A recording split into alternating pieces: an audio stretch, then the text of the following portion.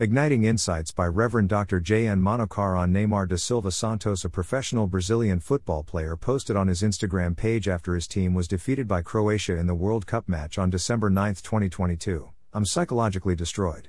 The defeat that hurt me the most, which made me paralyzed for 10 minutes and right after I fell into non-stop crying. Sportsman spirit. All people who play sports are expected to develop a mature character termed a sportsman spirit. The quality of playing by rules, respect, dignity, fairness, and generosity to the opposing team when competing for the prize or cup, or honor. Not seeking unfair advantage, cheating, or refusing to accept defeat.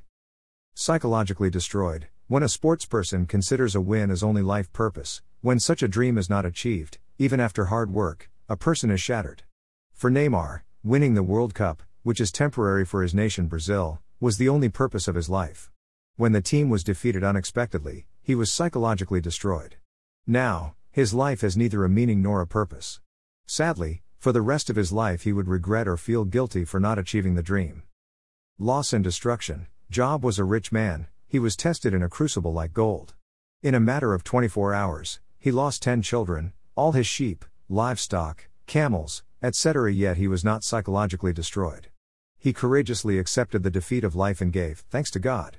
Job 1:21. David and his men, when they reached Ziklag, the city was burnt with fire and looted, and all men, women, and children, including David, were taken as slaves by Amalekites. Yet, he was not psychologically destroyed. I Samuel 31:6.